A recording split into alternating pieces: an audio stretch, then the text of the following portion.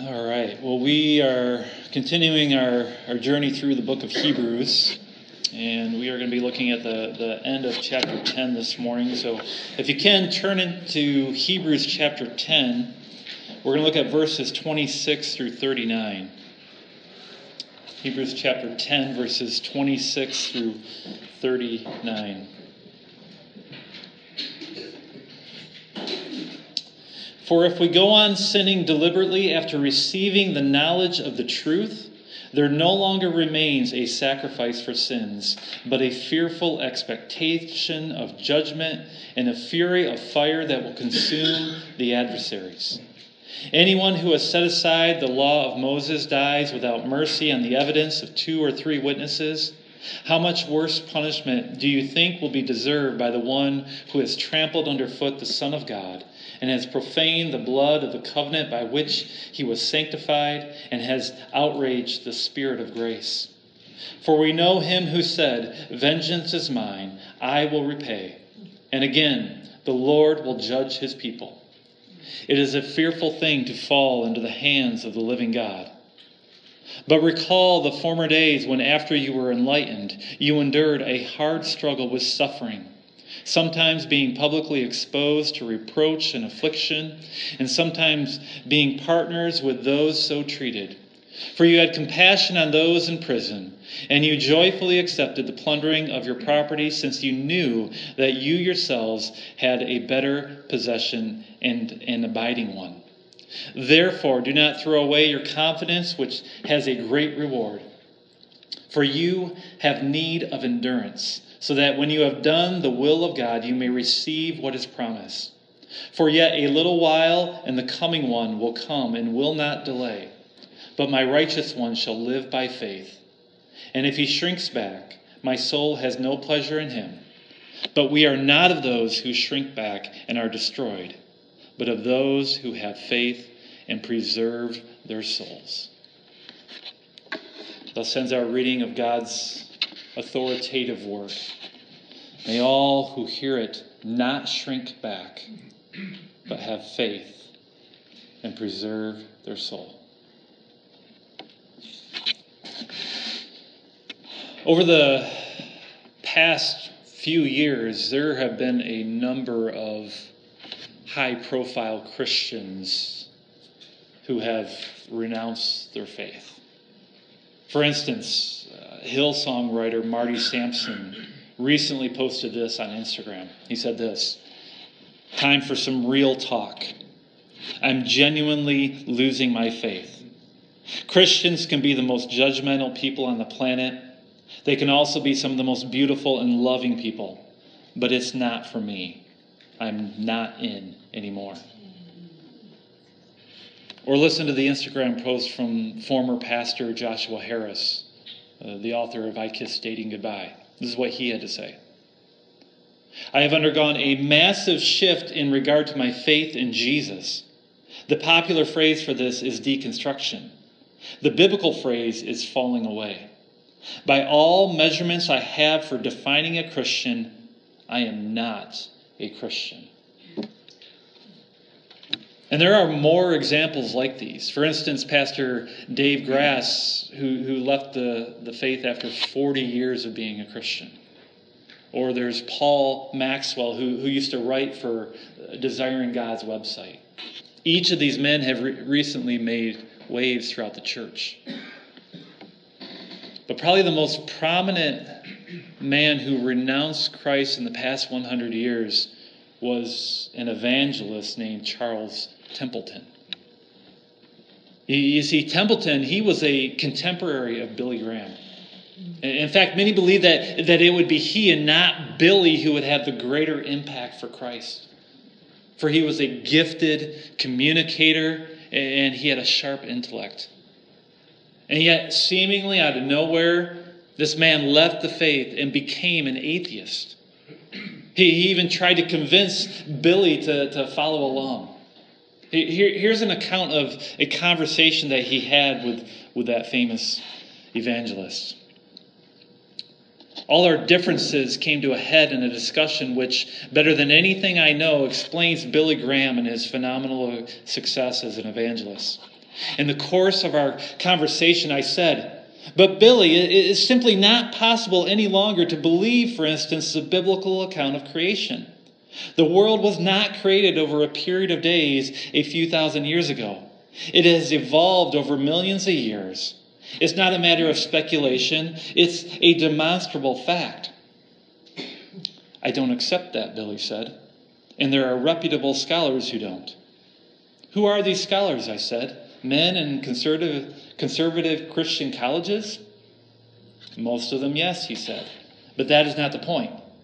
I believe the Genesis account of creation because it's in the Bible. I've discovered something in my ministry. When I take the Bible literally, when I proclaim it as the Word of God, my preaching has power. When I stand on the platform and say, 'God says,' or 'the Bible says,' the Holy Spirit uses me. There are results. Wiser men than you and I have been arguing questions like this for centuries, and I don't have the time or the intellect to examine all sides of the theological dispute. So I've decided once for all to stop questioning and accept the Bible as God's Word." "But Billy," I protested, "you cannot do that. You don't dare stop thinking about the most important question in life. Do it and you begin to die. It's intellectual suicide." "I don't know about anybody else," he said, "but I've decided that that's the path for me." What this conversation reveals, and what I think you will find when you compare true believers in Christ and those who walk away from the faith, is that they have a different mindset when it comes to authority. Templeton trusted in the authority of his own human reason, while Billy Graham trusted in the authority of God's revelation. My guess is that if you ask those who have left the faith, if they had ever truly believed in the Bible, if they are honest, they would answer no. And the reason they would answer no is because there is something within God's Word that just didn't sit right with them. Either something that went against their own desires or something that went against the desires of the world around them. In other words, the God that they had once claimed to worship didn't turn out to be the God that they wanted. And thus they didn't have the fortitude to persevere when things got tough, because they never truly believed in the God of the Bible. As we look at our text for today, we will discover a God who might not sit well with what would be considered American Christianity. For we will discover a God who doesn't act the way most Americans believe he should act. We will discover a God who is a God of justice and wrath. We will discover a God who allows heartache and suffering for the sake of spiritual growth. We'll discover a God who wants you to trade in all your worldly treasures for a treasure that you cannot see. In essence, we will discover a God who cannot be tamed. A God who does what he thinks is best and not what you think is best. And to our American minds, a God like that isn't safe. Now, if you recall from last week, we spoke about this need to persevere. Persevere under heavy persecution. And our author talked about how we are to go about doing this. And he mentioned three things. Three let us commands that are crucial. 1, let us draw near to God with a clean heart. 2, let us hold fast the confession of our hope. And 3, let us consider how to stir up one another toward love and good works. And we talked about how these things can only be accomplished in the context of community. When we gather together as Christ's body, how we need one another and how one another needs us. These are the how-tos of perseverance. And now today our author won't be giving us instruction per se. Rather, he will be giving us motivation for such perseverance. The reasons why we should endure, even in the midst of our troubles.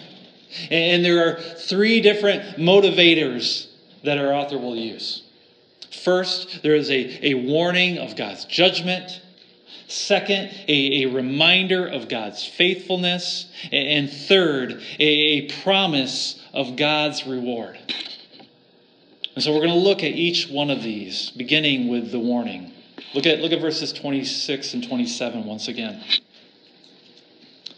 For if we go on sinning deliberately after receiving the knowledge of the truth, there no longer remains a sacrifice for sins, but a fearful expectation of judgment and a fury of fire that will consume the adversaries.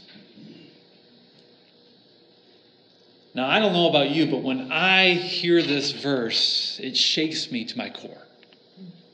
I mean, who here in this room has never sinned deliberately? I know I have. Don't we all at one time or another do this? Absolutely. In fact, I would say the majority of our sins are done deliberately, are they not? But if this is true, if we have all sinned deliberately, then aren't we all condemned? This is where context is key. For our author isn't talking about just any sin in this passage, but there is a specific sin that he has in mind. And that is the sin of rejecting his salvation. I mean, think about what he says as a qualifier. After receiving the knowledge of the truth. This is the same kind of phrasing that we saw back in Hebrews chapter 6. Look at Hebrews 6, verses 4 through 6.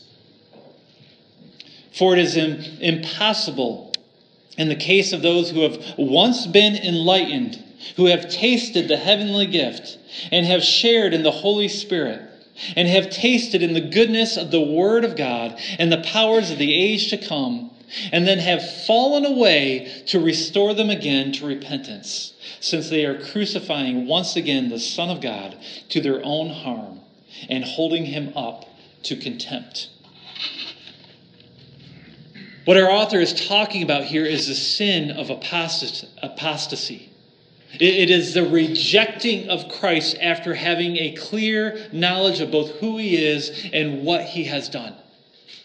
And that is what is meant by sinning deliberately. It is this high-handed rebellion against God. It is basically saying to God, I don't care about the truth. And I don't care about your salvation. I don't care what your Son did for me on the cross. I choose not to follow him.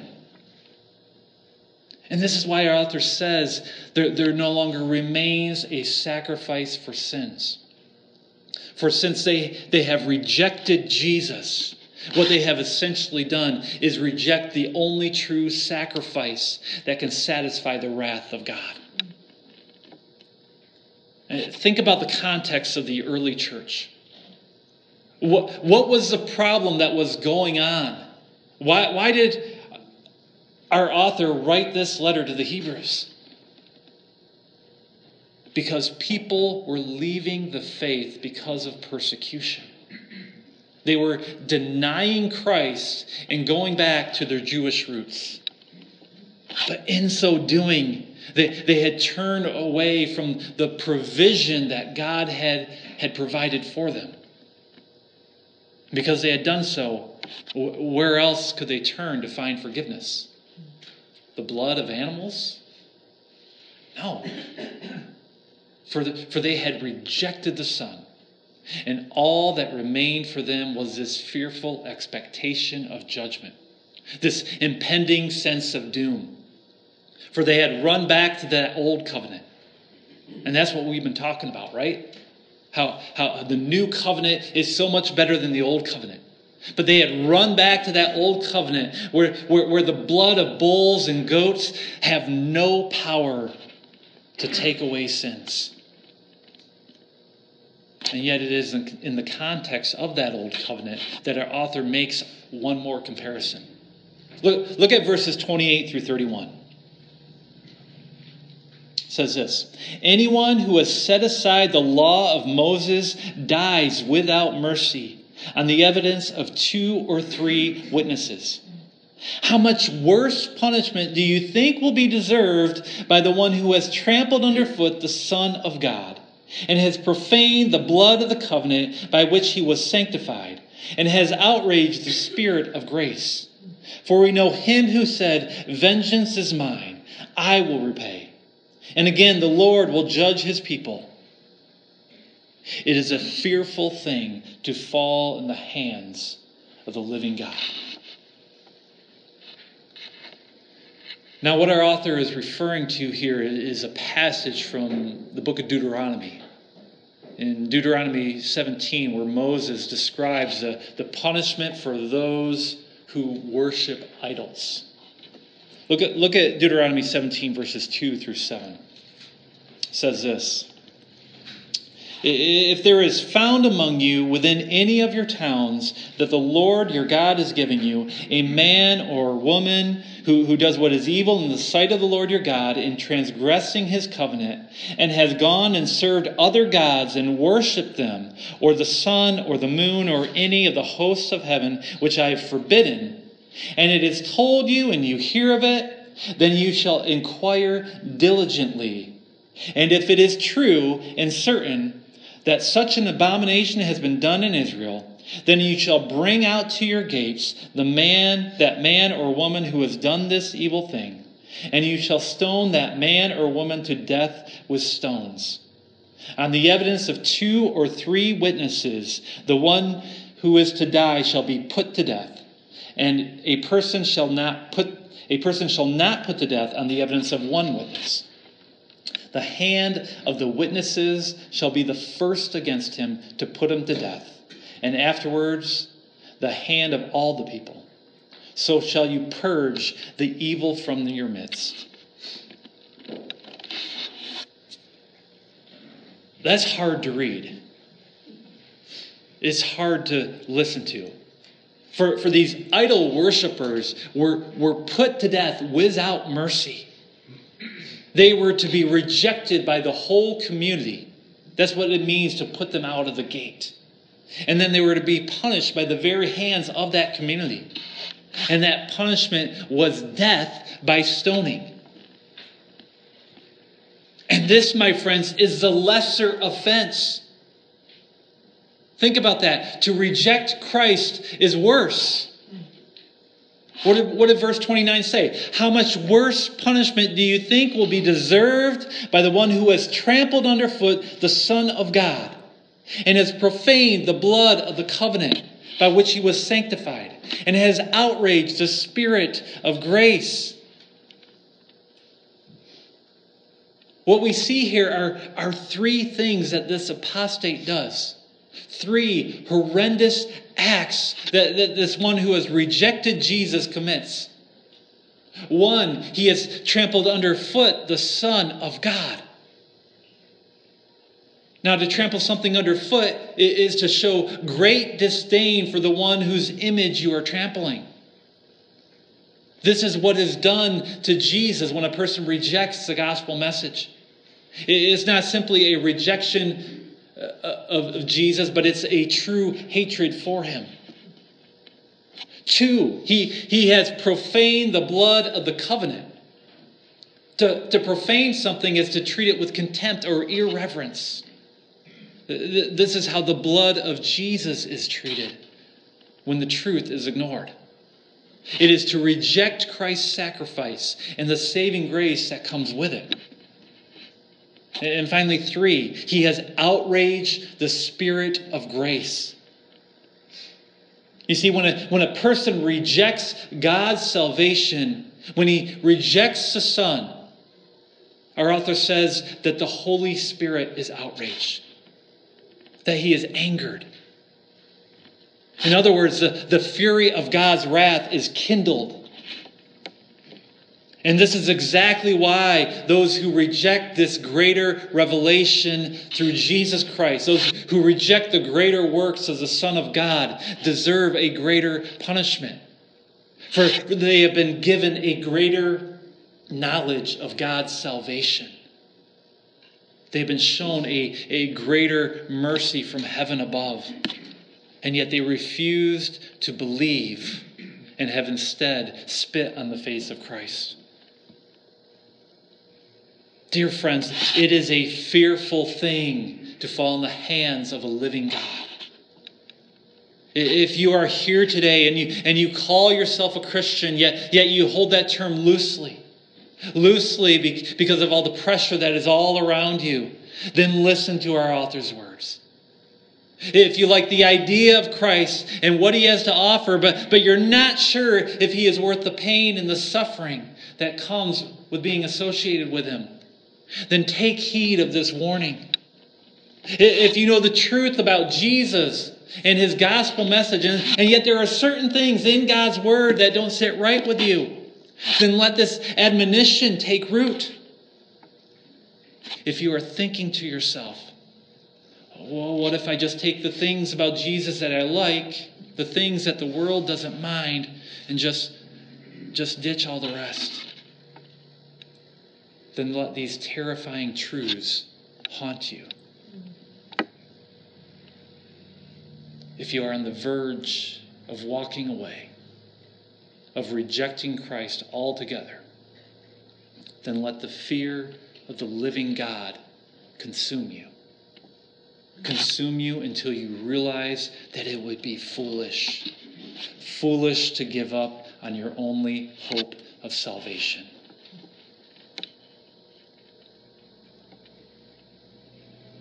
But maybe that's not who you are. Maybe you want to follow Christ no matter the cost.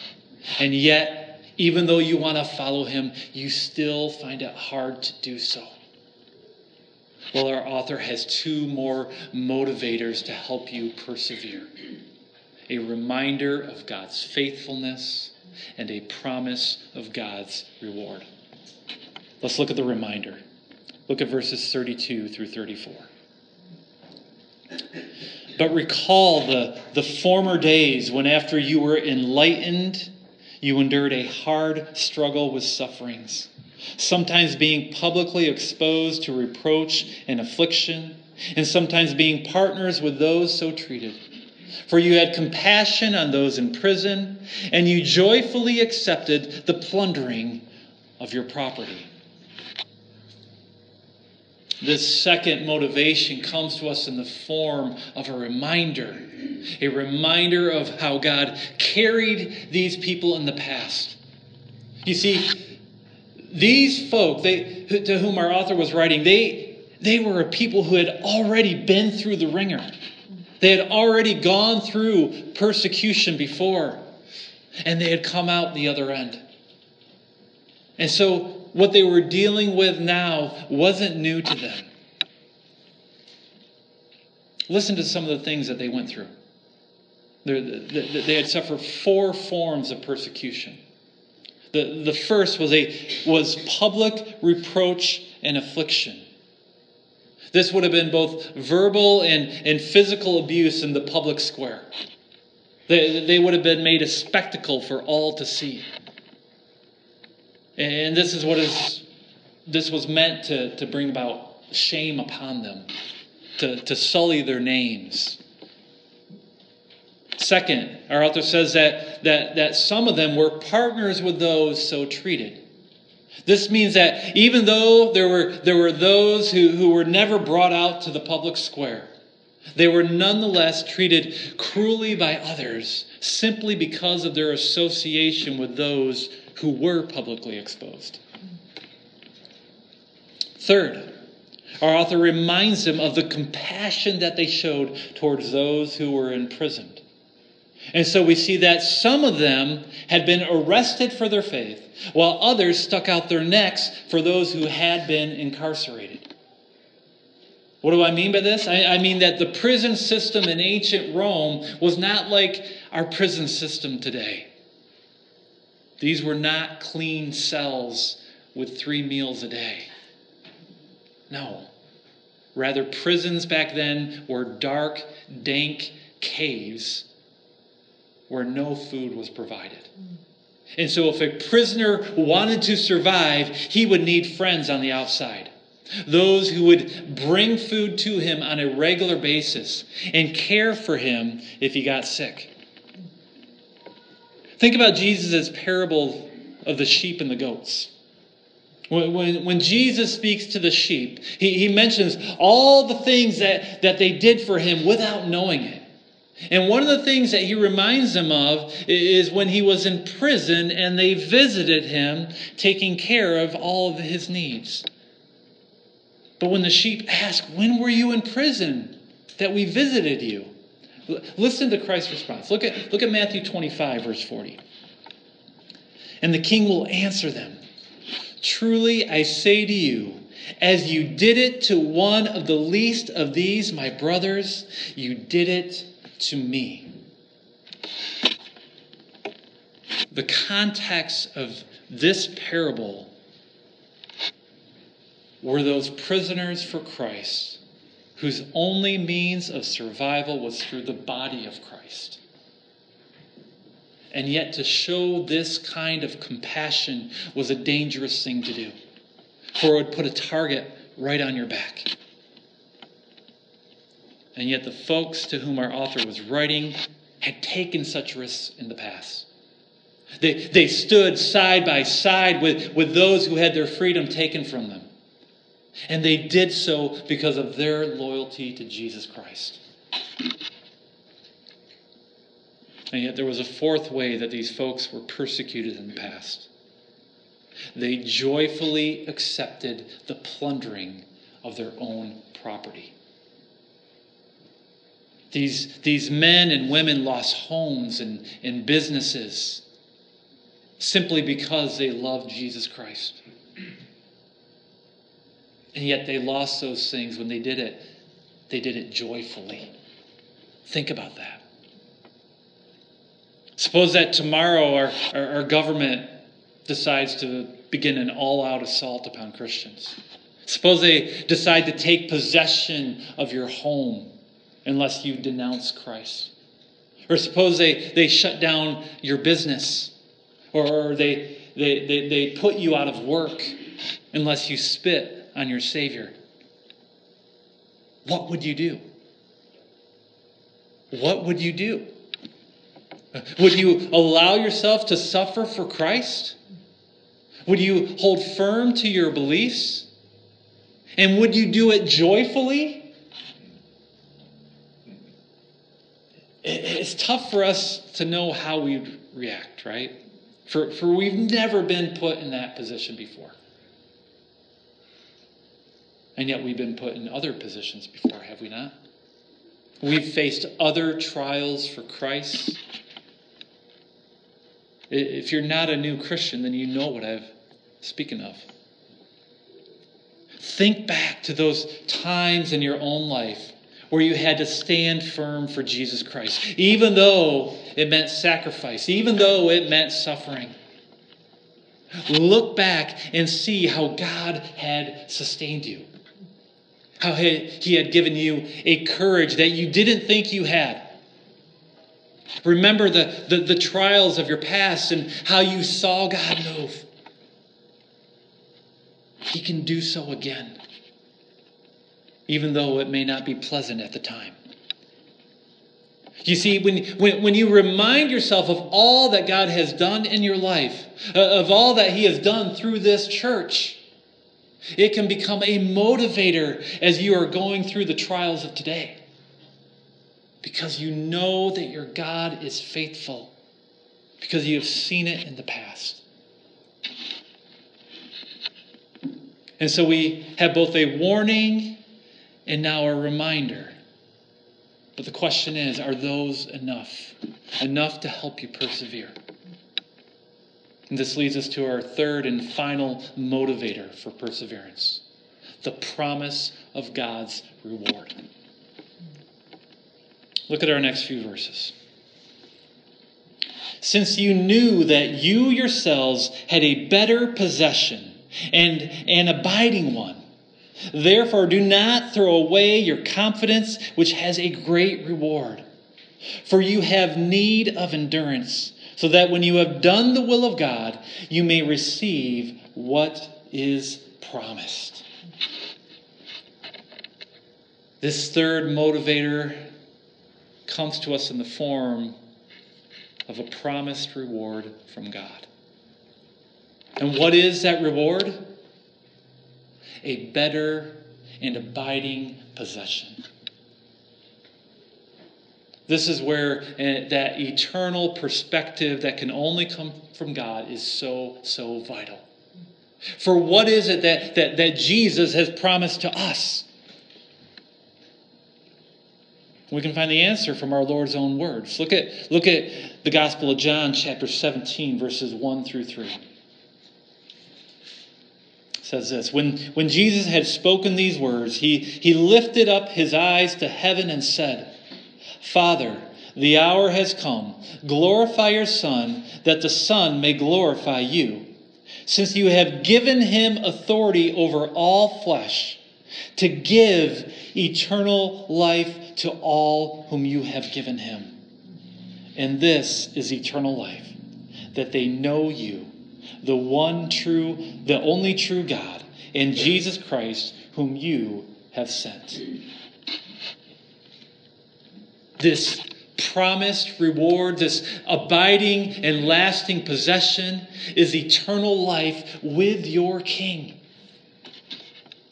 You wonder how a person can lose everything and still be joyful? Because what is most precious to them cannot be taken away. You see, you can lose your job, but you still have Jesus. You can lose your home, but you still have Jesus. You can lose your freedom, but you still have Jesus. And you can lose your very life, but you still have Jesus. And Jesus has the power to raise you from the dead. He will never leave you. He will never forsake you. And this should give you both confidence and endurance. Confidence that Christ is true to his word. And so no matter what life throws at you, this reward that comes from him cannot be taken away. Endurance for a lifetime of suffering. Suffering for the sake of your King. Endurance is gutting it out, knowing that in the end that the promise of God can never be taken away. That when you die, or if Christ returns, that you have gained eternal life through him. I hope that motivates you. Let's look back at our passage. Look at the last few verses. Look at verses 37 through 39. For yet a little while, and the coming one will come, and will not delay. But my righteous one shall live by faith. And if he shrinks back, my soul has no pleasure in him. But we are not of those who shrink back and are destroyed, but of those who have faith and preserve their souls. Our author now expresses what he believes about this church to whom he was preaching.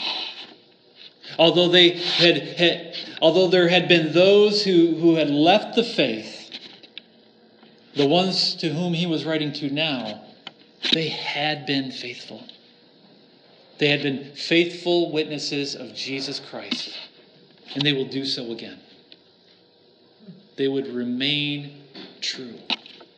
They would remain loyal to their King because they had done this before, because God had carried them before. And as they waited for that glorious appearance of their Lord and Savior Jesus Christ, our author had the confidence that they would not shrink back, but that they would remain true to the faith, true to the one who called them. And I have confidence in all of you as well. Not because of who you are, but because of who God is. Because He is a God who rescues. Because He is a God who saves. And when He does, He does not let go. Dear friends, as Christians, you're going to have challenges in this life. And you must be willing to identify with both Jesus and with His church. And you must do so no matter the cost. That's what He's called you to do. So don't shrink back. Rather, have faith and preserve your soul. Take Christ's warning to heart. Remember your victories of the past and strain your eyes forward to the promised reward that is eternal life through Christ Jesus. Let us pray. Father, we come to you this day as a people who desire to remain true to the faith. And yet we know that we cannot do this alone. We need your help. We need your Holy Spirit. Lord, we pray for those of us who are struggling to hold on.